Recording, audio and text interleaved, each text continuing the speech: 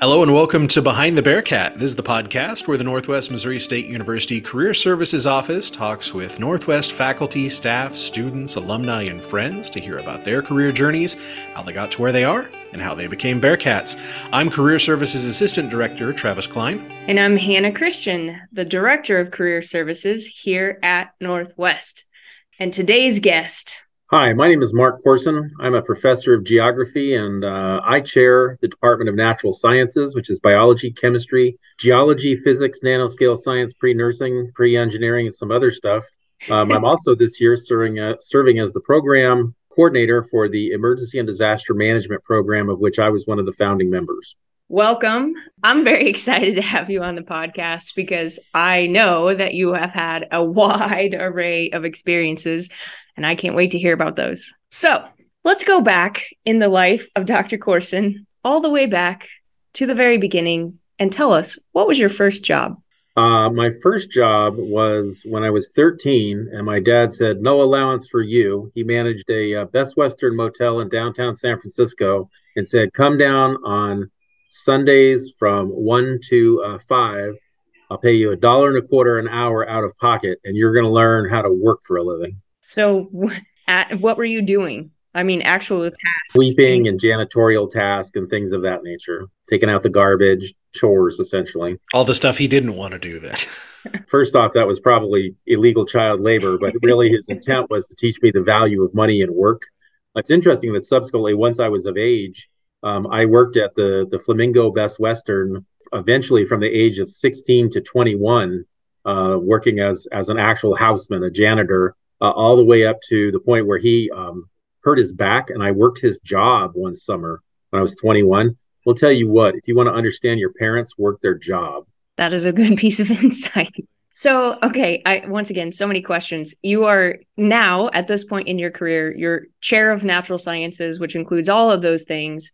You're teaching in the geography department, but then, of course, you started at the Best Western. So if you could just regale me with how Mark Corson got from the Best Western to the chair of natural sciences here in Northwest. So I was born in Washington, D.C., but I actually grew up in San Francisco, California. And of course, San Francisco is a big tourist town. My dad migrated out there with the Postal Inspection Service, but eventually had to get some additional jobs and ended up being the manager of that Best Western. And so how do I put this? We weren't poor, but I come from very modest roots. And he told me, my sophomore year of high school, he said, "If you want to go to college, I have no money for you, nor will I. You have to get a job or get a scholarship." And so I said, I really don't like working jobs. I was working at 7-Eleven as well as the hotel. And I said, so scholarships are it. And I really knew at that time that I wanted to go to the military. So I was very fortunate. I ended up with a 4-year Army ROTC scholarship, which paid for a very expensive private school, the Jesuit school, the University of San Francisco, where I got my commission as a regular Army officer. What was it about the military? You said you knew you wanted to be in the military. What was it about the military that drew you to it? So I learned early on that I love working as a member of a team. I love service, doing things for others. And I really learned that very early on, but especially in like orchestra. We had a fantastic orchestra in junior high school. And San Francisco, of course, is a big city with big schools. And the high schools all had Junior Army ROTC, JROTC. So, I remember from being right next to the high school and the elementary school, looking at them saying, I want to do that someday. And so subsequently I did. As soon as I could go to junior ROTC, I did. I learned the importance of extracurricular activities because they were necessary to be competitive for scholarships. So not only did it, and you got to understand, I was about 6'1", 130 pounds. So I was a tall, skinny beanpole kid. But I learned the importance of, doing other things besides ROTC, student government. I had my varsity letter and riflery, all city, Red Cross work, all sorts of extracurriculars so I could get that scholarship. But those were all very useful experiences that then subsequently set me up for that. And then, of course, during senior ROTC in college, getting ready to go be an Army officer, I figured out I was in the right place for me. So what was that like? So you have this sort of JROTC, right, in your training.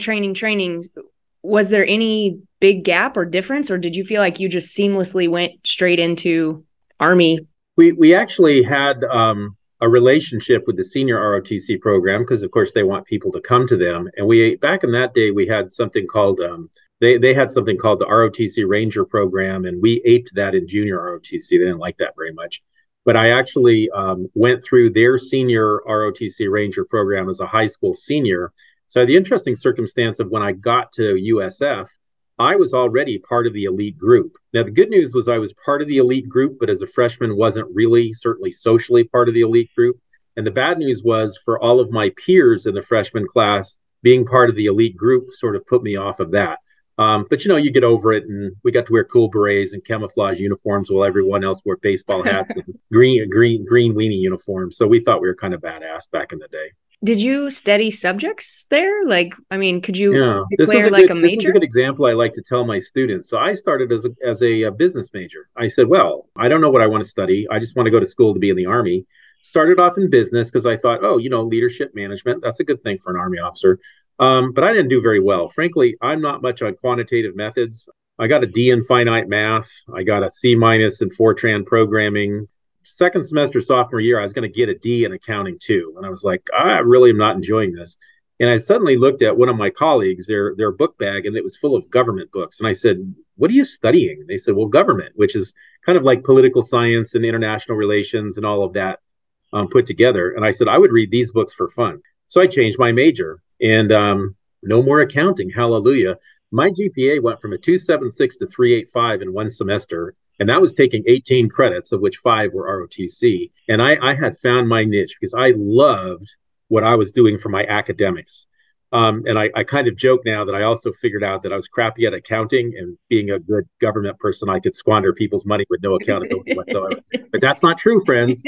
Having been a public servant, we take very seriously our requirement to be good stewards of the public's money. But we let the people who passed accounting with good grades do that work. Yeah, they can sit in their cubicle and do that, and I'll go out and take care of national security for them. How's that? I want to put a PSA for us. I constantly am telling students when they come in to ask me about, they say, I want to make a lot of money, but I'm struggling in this major. And I say, it's more valuable for you to be in a major that you love, to be able to pass the classes, to be able to graduate with the degree. Because if you don't have the degree at the end of your struggles, like, what is it all for in the end? So part of that is matching up the things that you love reading about and studying about and talking about. Yeah, something that you're passionate and love. And then, frankly, it'll come easily to you. I absolutely agree. And don't be afraid to change your major if what you're doing is not for you. Exactly. All right. So where'd you go from there? So in 1983, I graduated with my degree in government and a commission in the regular Army, which meant that I was going to go to active duty. And I got my first choice of branch, and I was one of the first M1 Abrams tank officers. Now, the M1 Abrams tank actually was created in the 70s, came into service in the 80s. It's still in service now as a much later updated version, but it's 40 years old, and it's still the best tank in the world. And so I was one of the Jedi Warriors. I was in the first officer basic course class for that. And I got my first tour of duty station. I went to Kitzingen, Germany, where I was a tank platoon leader and various other things. And so I was the tank commander with my tank and my 3 crew members, but I also was responsible for 4 other tanks. And this was the Cold War. We really were ready to roll out in 2 hours. We practiced every month, had all of our ammunition on our tanks, and we were ready to fight tonight. Fortunately, we deterred the godless communist menace from attacking us. Well, what does a tank commander, for those of us, I mean, myself included, what does a tank commander do? Like, you say it's you and your crew of 3 guys. What were you doing in the tank? So you're familiar with a tank, with its turret and its cannon and its machine guns and its tracks and its armor. And so a tank is basically, an M1 tank is, at this point, back in my day, it was 60 tons of armor-protected firepower with a 105 millimeter cannon. That's about a 4-inch, a little over a 4-inch in diameter cannon, a bunch of machine guns and such, could travel at 45 miles an hour. And it's just a very lethal machine coupled with, infantry and artillery and all of that. Basically, we were the sharp end of the spear to fight the ground war. As a tank commander, you're responsible for where the tank goes. You're responsible for what it's going to shoot. You're responsible for working with the other tanks. As a tank platoon leader, you're not only responsible for your tank, but you're responsible for the other 3 tanks. And to make sure you're doing what in concert with the other 14 tanks in your company, what you're supposed to do, shoot who you're supposed to shoot, go where you're supposed to go. And I got to tell you, it was exciting back in the day. It was exciting. Now, I'm glad we didn't have to fight any real wars, but back then we just tore ass all over Germany because, I mean, it was the real deal. The Cold War was very serious. And the people out in the countryside would tolerate our maneuver damage and our noise and all of that because, as they would say, that's the sound of freedom. So people don't understand that now post Cold War, but back then it was a big deal. And so, yeah, and you talk about learning a lot about, everything from leadership to logistics. Most people don't get out of school. So at the age of 21, I was responsible for 4 tanks, each valued at $1.83 million, plus all the stuff inside them, and plus 15 crewmen for the health, welfare, training, tactical employment of discipline of 15 soldiers at the age of 21. God bless the Army. Talk about leadership. And I would think as a tank commander, it takes a lot of people to drive a tank. It's not like you have just one person doing it. It's a lot of moving parts. Communication is probably a real big part of that, right? It takes one person to drive it, but it takes 4 people to operate it. And so, as you say, there are a lot of moving parts. So the driver, he steers it, goes where you want to go. But the gunner is responsible for shooting the cannon and one of the machine guns. And then the loader is the other position who's responsible for literally taking the ammunition out of stowage, the correct ammunition, there's 2 types or more, putting it in the cannon and making it ready to go. And we practiced a lot. Trust me, we practiced a lot. So we were quite good at it. But that's also why the American Army wins. But it goes back to teamwork. We're working as a team and a tight team, not just fantastic amounts of teamwork. Right. Well, I will tell you, you want to talk about a tight team. When you basically have your 60-ton Winnebago RV with all of its cannons and such, and you're crammed into it, and it's a pretty small space, trust me, you get very close with your crew very quickly. Fortunately, I lost my sense of smell a long time ago and get a little rank, but great times. How long were you tank commander? So I did my time in Germany for 3 years, and it was interesting that probably for 2 out of those 3 years, I was actually in tanks. And I want to tell you a little story that tells you that sometimes there are unforecasted blessings because things can happen that you don't like, but it turns out they're for the good. So I really wanted to be what was called the scout platoon leader. This was the person with the 6 Bradleys. They were out front, moving and sneaking around and all of that. Really sexy business. And instead, I got told I was going to be the support platoon leader. Well, that's logistics. That was, at that time, 40 trucks full of tons and tons of ammunition and tens of thousands of gallons of fuel and all. Very difficult and not at all sexy work. Turned out I was pretty good at it. And I complained. I said, I thought I was doing well. I wanted to be the scout platoon leader. And they said, any idiot can command 6 vehicles, all of which have excellent non-commissioned officers in each one and not 1 but 2 radios. But you have to shepherd, 40 truck drivers. And there are only 2 radios in the whole organization, you and your sergeant, and you're responsible for all of this stuff. And if you fail, we fail because we won't have any fuel or ammunition. They said, you really got the most important job, but not at all sexy. And what I just learned from that was sometimes it's like the Rolling Stones. You don't always get what you want, but you get what you need. And that subsequently informed my career later on in the military.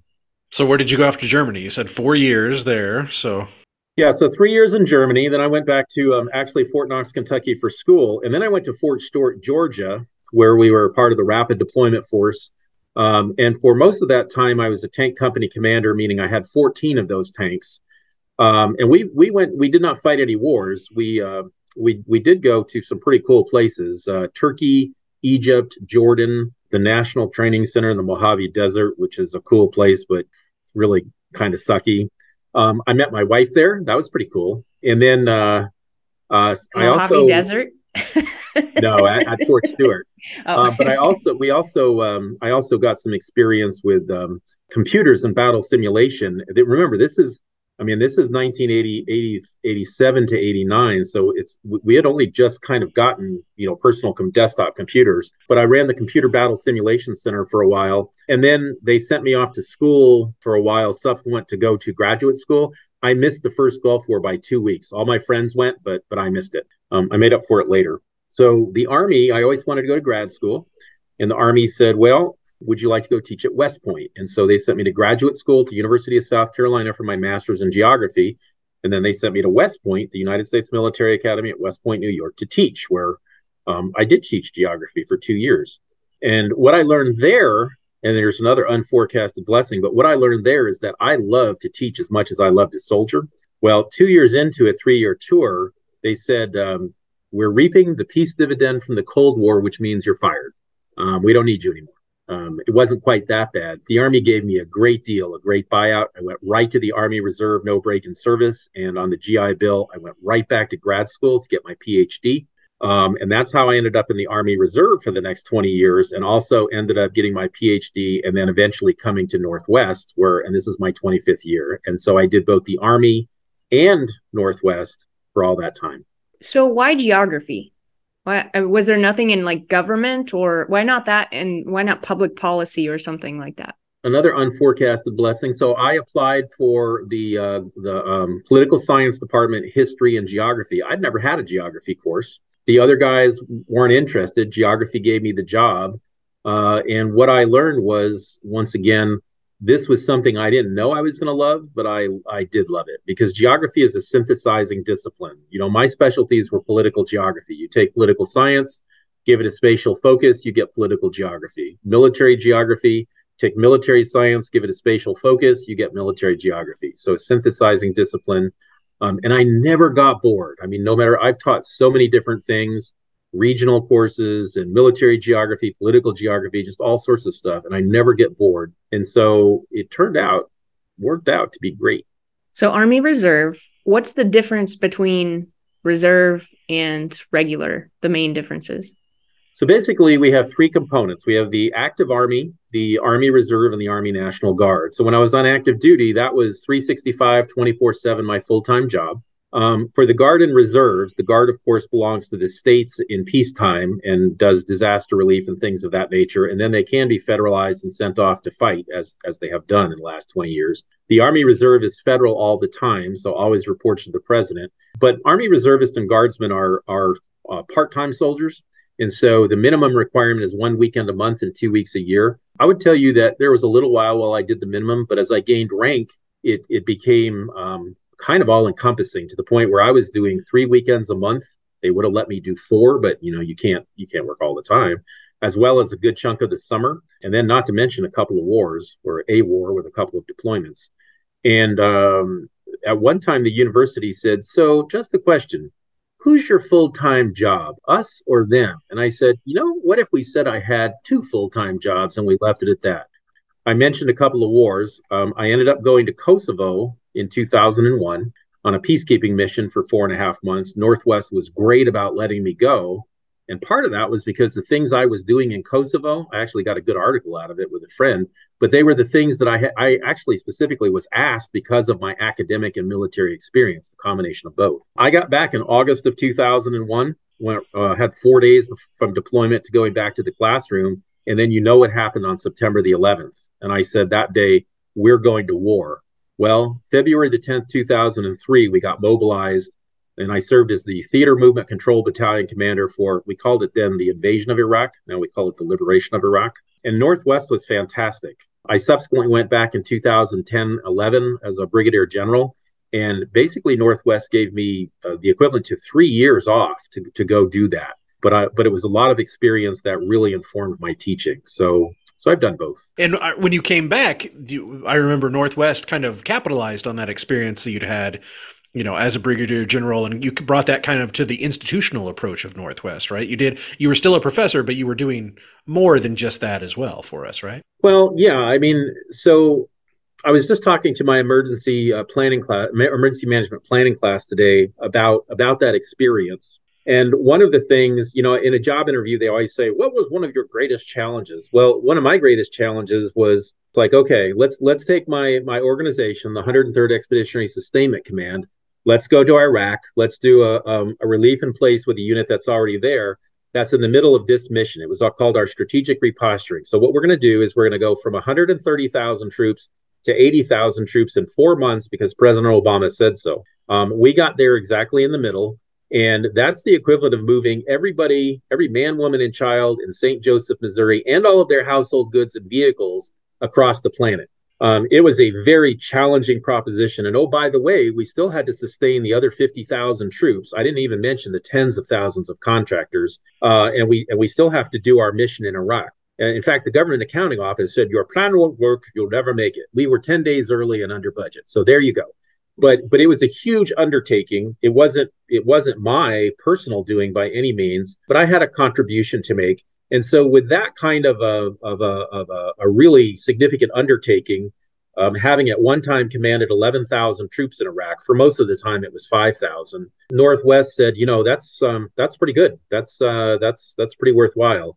And they leveraged that for multiple things, certainly with my teaching and opportunities to serve and such. But that was an interesting time.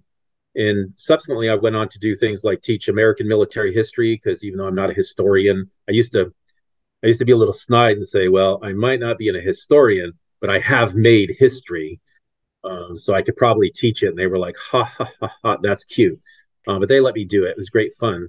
But basically, I've been very fortunate that I've been able to leverage both my military and university experiences together. One of the things, probably the biggest change for me, was I never asked to be a department chair. When I came back from Iraq after, the equivalent of 6 semesters of having let me go to do military duty, basically the dean at the time said, it's kind of payback. You're going to be a department chair. I also want people to realize that at Northwest, nobody ever lies. The institution will never lie to you. They told me, we need you to be the interim chair of biology just for 1 year. 12 years later.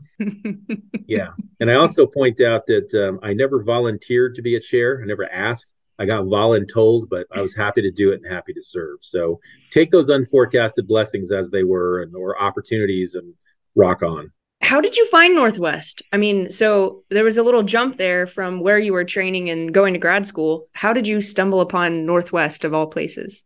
As with most people, and I will tell you that the only time I had ever been to the Midwest was in the December, January of 1990 timeframe to go to Fort Leavenworth, Kansas for the Combined Arms and Services Staff School. And if you told me that a kid from San Francisco was going to live in Maryville, Missouri for my 25th year, I would have said, like, you're on crack, because that's a good urban drug, right? So how did I find Northwest? Well, it was, time to graduate from graduate school.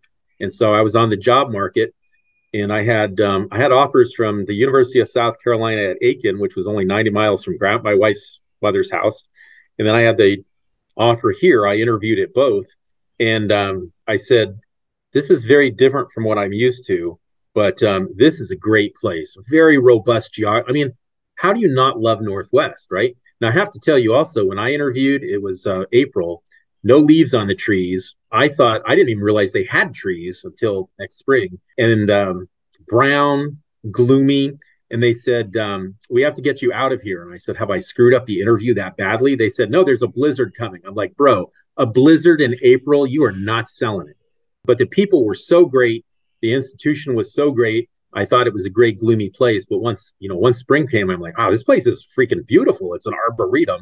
And I mean, I guess, talk is cheap, but the experience 25 years later, having raised my children here and intending to hang out at least for a while after retirement, says a lot about Maryville and Northwest. So that's how I got here. They gave me a job. You mentioned emergency disaster management and being one of the founding folks of that. Do you want to tell us, what that is and kind of how that came to be at Northwest? So out of the blue, one of my buddies, all the way back from my Army days, calls me up and he says, I'm doing this work with Indian River Community College in Florida. And we're doing this really cool almost kind of a military exercise, but it's actually a humanitarian relief disaster aid exercise and field exercise. And I need a role player, and I need you to play like a supervisor honcho guy from the Red Cross in Geneva, Switzerland. And so I did. And of course, I had a ball. And later on, he said, hey, that was fantastic. Do you want to come down next spring and do this? Well, I said, yeah, but it's a deal for college students. Let me bring some students. Well, that started a deal. And we said, they have this program here in emergency management. I wonder, and several other colleagues said, we could do that. We could have a minor in emergency, an interdisciplinary minor, and we called it comprehensive crisis response at the time. And so we started the CCR program only as a minor. And it was great. And people really liked it. And then the students demanded a major. Now, we weren't sure about a major. We said, we don't know that you can get jobs, but the students demanded it. So we got the major, and everybody did really well. It was interesting, not just in emergency management, but in all sorts of other fields as well, insurance and business and all sorts of stuff. Well, then marketing came and they said, when you Google CCR, you get Creedence Clearwater Revival, a 70s John Fogerty, rock, yeah, not comprehensive crisis response. And we said, oh, they said, and it's all about the Google search. We said, well, we're not going to do emergency management because that has a certain connotation of you're a bunch of FEMA geeks, right? Bunch of FEMA bureaucrats, which is not a bad thing, but that's not what we wanted to do. So we said, how about emergency and disaster management? So we went from being a Southern rock band to what EDM, which I thought was like a Dutch cheese, but the students advised me it's electronic dance music. So the EDM program has taken off. It's great. It's my labor of love. I wrote the course and still teach it on Homeland Security and Defense. I wrote the course. I'm back to teaching it next semester on principles of humanitarian relief.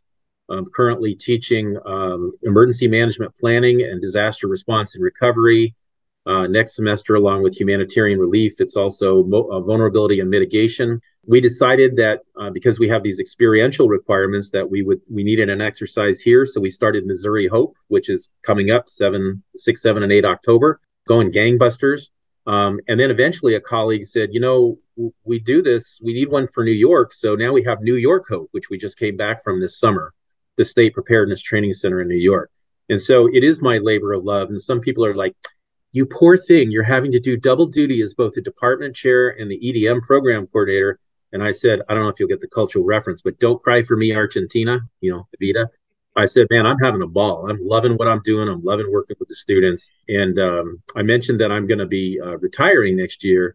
And somebody said, you're going out with a bang. And I said, yeah, no one will think I retired on active duty. I worked until the very end.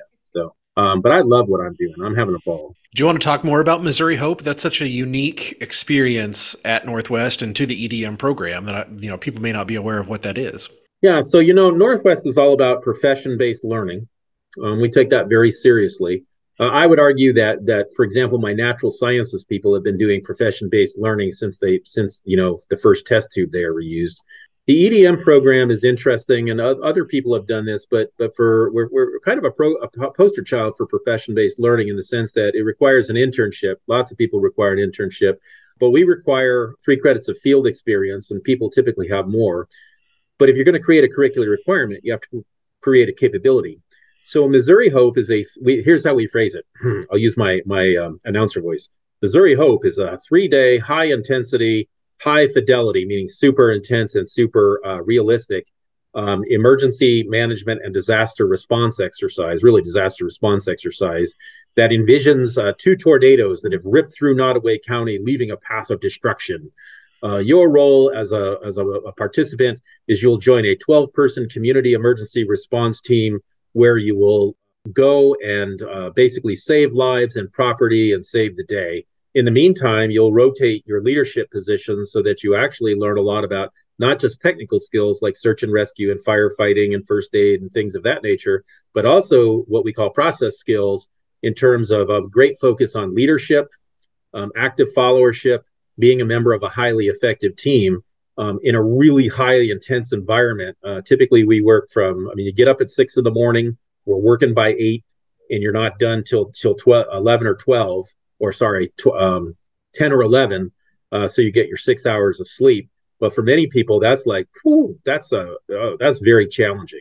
And people have said it's a life-changing experience because they were put into high-pressure situations, very safe situations, both physically and psychologically. We pay a lot of attention to that, but that they did things they never thought they could do. They demonstrated that they could lead teams in high-intensity environments. They never thought they could do that. And I just thrilled to have that opportunity to help people learn those things. Yeah, you mentioned it being a poster. We literally in our office have a poster of Missouri Hope underneath the definition of profession-based learning. So We're always singing its praises to our shareholders as well. So yes, that's good. I appreciate that. That's an awesome experience. Every student I know that's gone through it comes back and they say that same thing. It is a life-changing thing. Some of them change their majors and their career plans based on that. So yeah, it is proving the point of PBL at Northwest. I think, Missouri Hope is a poster child for that. Absolutely. I think it's interesting that the grads we've had, and some have gone into emergency management in either the government. I mean, some people are in Nebraska emergency management. We've got people that are just killing it. They're just doing great. But for example, we had someone that went to be a transportation account manager for one of the major trucking companies. And he said, the stuff I learned about logistics and transportation in principles of humanitarian relief gave me a leg up on everybody else, to include people who have been in the business for a long time. And pretty much everybody else who has gone to different places, even if it's had nothing to do with, emergency management per se, said it was the skills of learning to work as a staff member, being a planner, being an operator, working admin, finance, logistics. Every organization has got those, and it's made me very successful. And I would also tell you that our profession-based learning, everybody goes to class, everybody learns to write well according to their deal when they go to college. I write well, I speak well, I'm a critical thinker, and we do that, sure, but other people do that. When I talk to or write letters and talk about Missouri Hope and say, I have seen people under pressure, I have seen what they're about when they're tired, they're dirty, they're hungry, they're stressed. I get calls from HR reps that say, tell me more about this, because this really sets your students away from the rest. And I'm like, let me tell you, buddy. Also an interesting connection between many, many moons ago, the unsexy job, right? The blessing in disguise, and the continuity through that of recognizing the importance of those skills, right? And translating that into a unique learning experience, right? On the other end of helping students to gain those types of skills. I mean, for our office as well, we kind of pride ourselves, and obviously not out in disaster career day. We will not call that a disaster, but it can be, but it's not often. Operators, right? We pull, and I'm the same. I have student employees. I had a student employee who pulled off this huge event with hundreds of employers, and they're getting real life, in the moment operating skills that may not be, I went out and XYZ, but they actually hands-on did the thing, and they have that accomplishment in their pocket to take out with them after they graduate. Yeah, and in their portfolio as well. I want to mention one other thing that I learned that I think is of interest to students. It's a good lesson. So, when I was a young lieutenant, I was kind of an arrogant young man. I was a tank platoon leader in Germany, and M1 Abrams tanks, slash and dash and cannons and speed and all of that kind of stuff. Over time, I actually learned that that really wasn't my forte. Being the killer at the sharp end of the spear required everybody else. Well, our side needs to win, but we need to kill everybody else so they lose. That was not really what I'm about. I'm really about working together with other people as a support person, as an enabler to help others be successful. I think that's why I love teaching so much, is it's all about that. Once I figured that out, and once I was okay with not being, Mr. Super Macho superhero person, but being, looking at the term enabler in a good way, and recognizing that I was never going to be, the superstar. I was always going to be the supporting player. I'm never going to get an Academy Award for best performance. But once I figured that out, I was so much more comfortable with myself, and I was so much better at what I did. And, there's an old saying that amateurs deal with tactics, professionals deal with logistics. So the people who really knew were appreciative of what we did. But I think it's a matter of being willing to recognize what you're good at and being comfortable in your own skin and happy with that. Do you view being the chair of a department the same way? I will tell you that being the chair of the department, at first I used to joke a lot about, how do I get out of this? And then I stopped doing that. Being the chair of the department, I will tell you that I always got my leadership actualization out of the military. And I did get voluntold. And my first year was tough. I mean, they put me in there because they knew it would be tough. But what I figured out was, I'm making a contribution here. My wife points out, you like to be in charge and you like to be in the know. And I said, yeah, but in my other job, I'm a general and I'm in charge and I'm in the know. But she was right. For me, it's purely servant leadership. It was about the fact that I'm making a contribution. I'm helping other people be successful. I mean, and I'm not a member of natural sciences, I'm a member of humanities and social sciences, but what I told them as the chair is I expect you, the reason we hired you is to be the expert in your field. I am the opposite of micromanagement. I am unable to micromanage your teaching. What I am here to do is get the resources you need to be successful. And then, of course, to take care of the administration and hold everybody accountable to what we're all collectively supposed to do. So really servant leadership. Do I enjoy it? I don't not enjoy it. I don't hate it. Do I want to get rid of it? No, because I contribute. Is it my favorite thing in the world? No. But I think that's another lesson for people is if you have a contribution to make, you should make it. That's really good advice. Are you familiar by chance? I doubt it, but just by chance, are you familiar with the movie Starship Troopers? I am. Starship Troopers. So good. Johnny Rico, Lieutenant Radzak gets killed by the big bug, and Doogie Howser, what Neil Patrick Harris says to Johnny Rico, says, Rico, I need another lieutenant. You want the job? And Rico's response is perfect. He says, I'll take it until they kill me or you find somebody better. That to me is the epitome of selfless service. I'll take it until they kill me. I will do it to the bitter end. Or you find somebody better, in which case I should step aside and let them do it. Selfless service to the max. Yes. All right. Excellent. Well, we appreciate your selfless service. So thank you. All right. Well, that will do it for another episode of Behind the Bearcat, and we'll talk to you next time.